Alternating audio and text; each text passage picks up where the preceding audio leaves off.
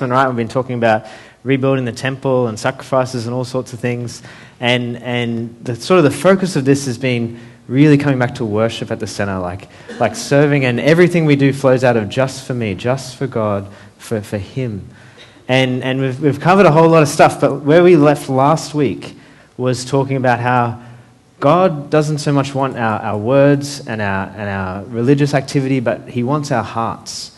Like He wants us to connect with Him in our heart.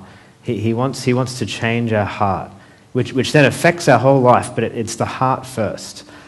And tonight is going to be a little bit different, right? Like normally we sort of have a message and it goes for like 30 minutes, and it's kind of a lot about thinking and processing what the Bible says and kind of agreeing with truth. And that's really good, and we're still going to do that. But tonight, like last week we finished saying God cares about our hearts. And tonight, I want tonight to be a bit more heart and opening our hearts to God and opening our hearts to His truth, but also to what His Spirit wants to do and what He wants to do with us here. So I'm only going to talk, hopefully, for about 10 minutes. I'm not going to talk very long. And then we're just going to create some space to open our hearts to God more, to see what He wants to say, to see what He wants to do.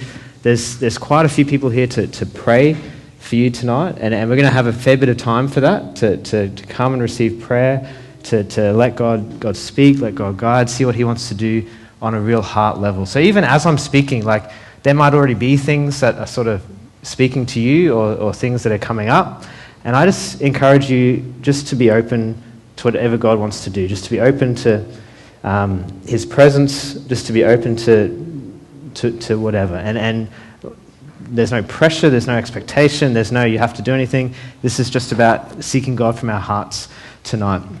Because the thing is, right, that God wants our heart, but sometimes our heart can be kind of hurt. Like our hearts are where we're vulnerable. And often there's things that we've done when we've been vulnerable and we've been let down. Or there's things that we've done where we've been vulnerable and we've been disappointed. And when that happens, it actually really affects our hearts, right? Like it really hurts a lot. And sometimes we don't even realize that we're hurting. We can cover it up.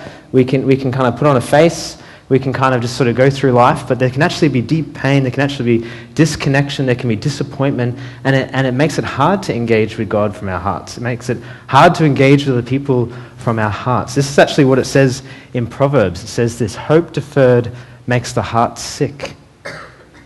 That like there's times when we've been vulnerable, we've hoped in something, we've given ourselves to something and been disappointed, can really hurt, right? And can even cause us to shut down on a heart level. Can even cause us to kind of just block out that hope, block out that desire, just say I don't want any of that. And what God wants, right, is He wants to heal our hearts. He wants us to live from the heart. He wants to do business on this heart level, not just on the mind level. He does want that as well. We want to know the truth, right, but we want to know Him in our hearts. And basically, what I want to talk tonight about is God restoring hope and speaking into our hearts and what that might look like and how that might happen. In this passage on Haggai, this is what we're going to talk about tonight. Is like the very last few verses, and it's really interesting because so far, like the story's been about rebuilding the temple, and the people have been discouraged, and Haggai is this awesome guy who's been encouraging them, saying God is with you. Don't just build your own house, build God's temple. He'll provide. He'll look after you. And it's been like to all the people, right? He's been talking to the priests. He's been talking to the governor, Zerubbabel. And he's been talking to all the people. And it's been this like big national effort. But then right at the end, he has something to say just to the governor, just to Zerubbabel, just to this man. And this man, right, he'd been born in Babylon, which is the exile. So basically God had this promised land for His people, and they got to it. And that the vision was that they would be God's nation, that God would be worshipped by these people, that people would see God through them. But they decided not to worship God, but worship other gods. And God eventually let them go out of this promised land into this wilderness, right? And God, what He was doing in that time, He was drawing them back to Himself. He wanted them to come back to Him. He wanted to restore this good thing. He didn't want it to keep going the bad way it was going. So there's this time in the wilderness, but then they come back, and that's where we are, right? And they're rebuilding this temple. But Israel, this king, it's meant to be this kingdom, it's meant to be this light, it's meant to be this amazing place, but they're not even in charge. The Persians are in charge. So they're not allowed to have a king. They have a governor, and that's this guy, Zerubbabel. But his family line, right, goes all the way back to King David, who was this king after God's own heart, the king that was God's man, who would lead these people. But now Zerubbabel's here, and he's just a governor, and something had actually even happened before they were cast out of the land. Something so, God's language is so strong in this. What God says to this king, the king who was there before, he says, though you were like a signet ring on my hand, this king who had forsaken God, he said, you were like this signet ring. You were like a ring close to me. You're like a ring, and the signet ring that they would have would be like the king's sign of authority that could actually make decisions and give authority to stuff. And God said, though you were like this signet ring, I'm taking you off and I'm casting you away. And he sent them into exile. And Zerubbabel knows this, right? He knows that they've been sent away. He knows that this kingdom is not there. He knows they're under this other ruler. And you can imagine he's incredibly disappointed and discouraged. Imagine that things don't look good. Like, it doesn't look like he's going to be a king. It doesn't look like this promise of the kingdom of Israel is going to be restored. This hope is not there. There's disappointment, right?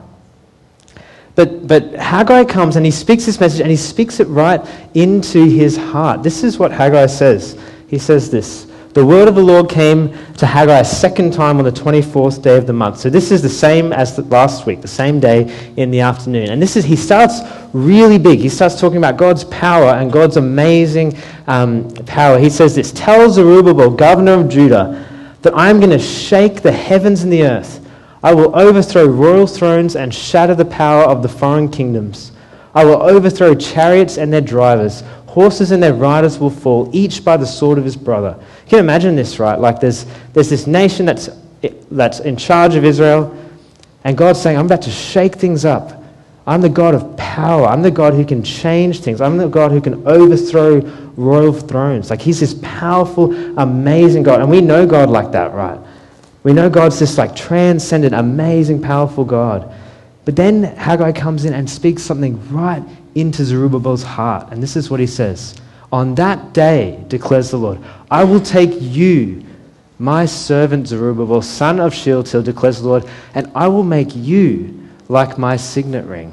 For I have chosen you, declares the Lord Almighty. And God restores hope in this such a specific way, right? Like he knew that the king before, the last legitimate king of Israel, God had said, though you're like a signet ring, I'm going to cast you away. And now he's in this place of disappointment.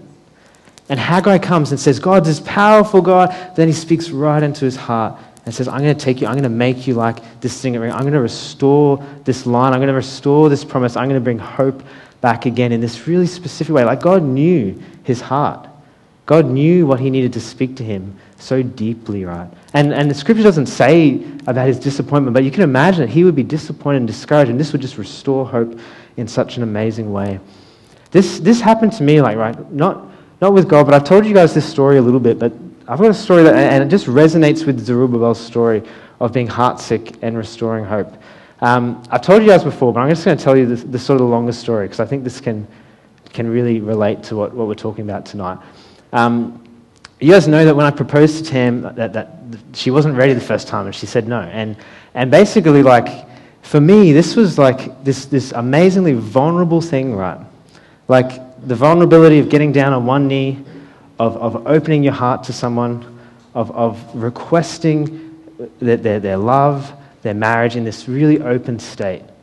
And again, she wasn't mean or nasty. We were just not on the same page, and she just wasn't ready. It just wasn't even on her radar at all. But I was in this state, right? And my attitude was like, I'm just going to give it a go. Like, I just had hope. I was like, I just got to risk it. I just can't wait. And I just was in this place, right? And I said, will you marry me? And this is going to sound really strange, but I had a pretty nerdy way of proposing. Basically, we've done this thing before called geocaching. Does anyone know what geocaching is? It's awesome. So basically, this is like the cool phone technology GPS thing before the Pokemon thing. Like basically, geocaching, you're not really meant to tell people about it, but I'll tell you anyway. So basically, like, geocaching is all around the place. There's actually caches that are hidden. And often they're like eclipse tins. Often there might be little boxes. Sometimes they're a bit bigger. And basically you get this app, and it's all around the world. And this app will take you to the location, like you follow it, and there'll be a name and there'll be clues. So you basically end up going to this spot, and then you have to actually search for this physical object. And sometimes they're like magnetic, and they'll be like under bridges and stuff like that. So you reach down, you eventually actually find it, like it's really there. And then inside there's a log, and you sign your name, and you can even like trade stuff, like you put something in, take something out, stuff like that. So it's so cool. It's like this balance of like technology and the real world. And it's awesome. And often they're in like amazing locations, so you get to explore and see things as well. So my idea was that I wanted to proposed to Tam using a geocache, and again, this is going to sound really nerdy and lame, but basically what I did was we went down to Lake Kawangba, and we had a picnic, and it was the sunset, and I was rushing her to get ready because we needed to get there for the sunset, and she wasn't sure I was rushing her so much, but I was probably pretty stressed as well. And basically we get there, right, and then I get down on one knee, and I pull out this eclipse tin that I've spray painted brown, and it represents some Tim Tams. And basically I say, hey, look, this was on our 1 year anniversary. And basically I said, like, hey, we're going to plant this geocache together. Like, I thought that'd be a really cool thing to do for our anniversary. And I had written what I wanted to put on the description of the geocache, because like when you look on the app, there's a description. And I had written something along the lines of, on this day, Tim and Tam celebrated their first anniversary, and it was such an amazing day, and it was so wonderful. And what was even more amazing was that Tim proposed to her on this day, and she said yes. And like I was reading this out, and then sort of asked her basically, and then she said she was so thrown off, and she just said, I can't marry you right now. Like, I'm sorry. And it was okay, but like that was deep disappointment. Like that affected my heart. And that was okay, and we worked through it, and we talked through it, but something had really happened. Like something had really happened deeply, this feeling of disappointment. And you've probably felt that before. You've probably experienced that before. The really strange thing, though, was, right, not long after, like she had the sort of the confidence that I was ready gave her time to process, and she processed really quickly, and not long after she was ready, and she said, if you ask me again, I'll say yes. And this kind of blew me off. I wasn't so ready for that to happen so quickly, but I was like, yes, cool. So then I was about to ask her right then, but I had to go to Malaysia like the next week, so I was like, I'll wait till I come back from Malaysia. And then I got back, and then I asked her, and then we're engaged. But it was strange. Like there was still something wrong with my heart. Like I was still disappointed. And it's this strange thing, right? Like the thing that I wanted I had, but I hadn't dealt with the heart. There was still issues going on in my heart. And then we got married, and there was still pain. There was still issues, right? And then we'd been married for a couple of years, right? And this just happened at the start of this year. And I didn't really know, like it wasn't like this was a big problem or anything, but something happened that just revealed that there was still stuff there. And what happened was, on our anniversary this year, at the start of the year, Tam planned the anniversary, but because I'm like being organized and like knowing what's happening, I was kind of hassling her for like, what are we doing, where are we going, like what time do we need to leave, and stuff like that. And she'd planned this thing, but she was like, okay, I'll just tell you, and then I've got you this thing, and I'll just give it to you. And we were just at home, and she gave me a Tim Tam, an Eclipse Tim Tam container that was painted brown, like this little metal thing, right? She just handed it to me, and when she handed it to me, I just broke down. Like I cried so much, and it's just like it just touched this deep disappointment that was there, and it was just this restoring of hope, this symbol, this sign that went so deep and just said that there's actually restoration, there's actually hope. This has been redeemed. This is okay. And actually helped me process and work through that pain. But it was just such a specific thing that my heart needed.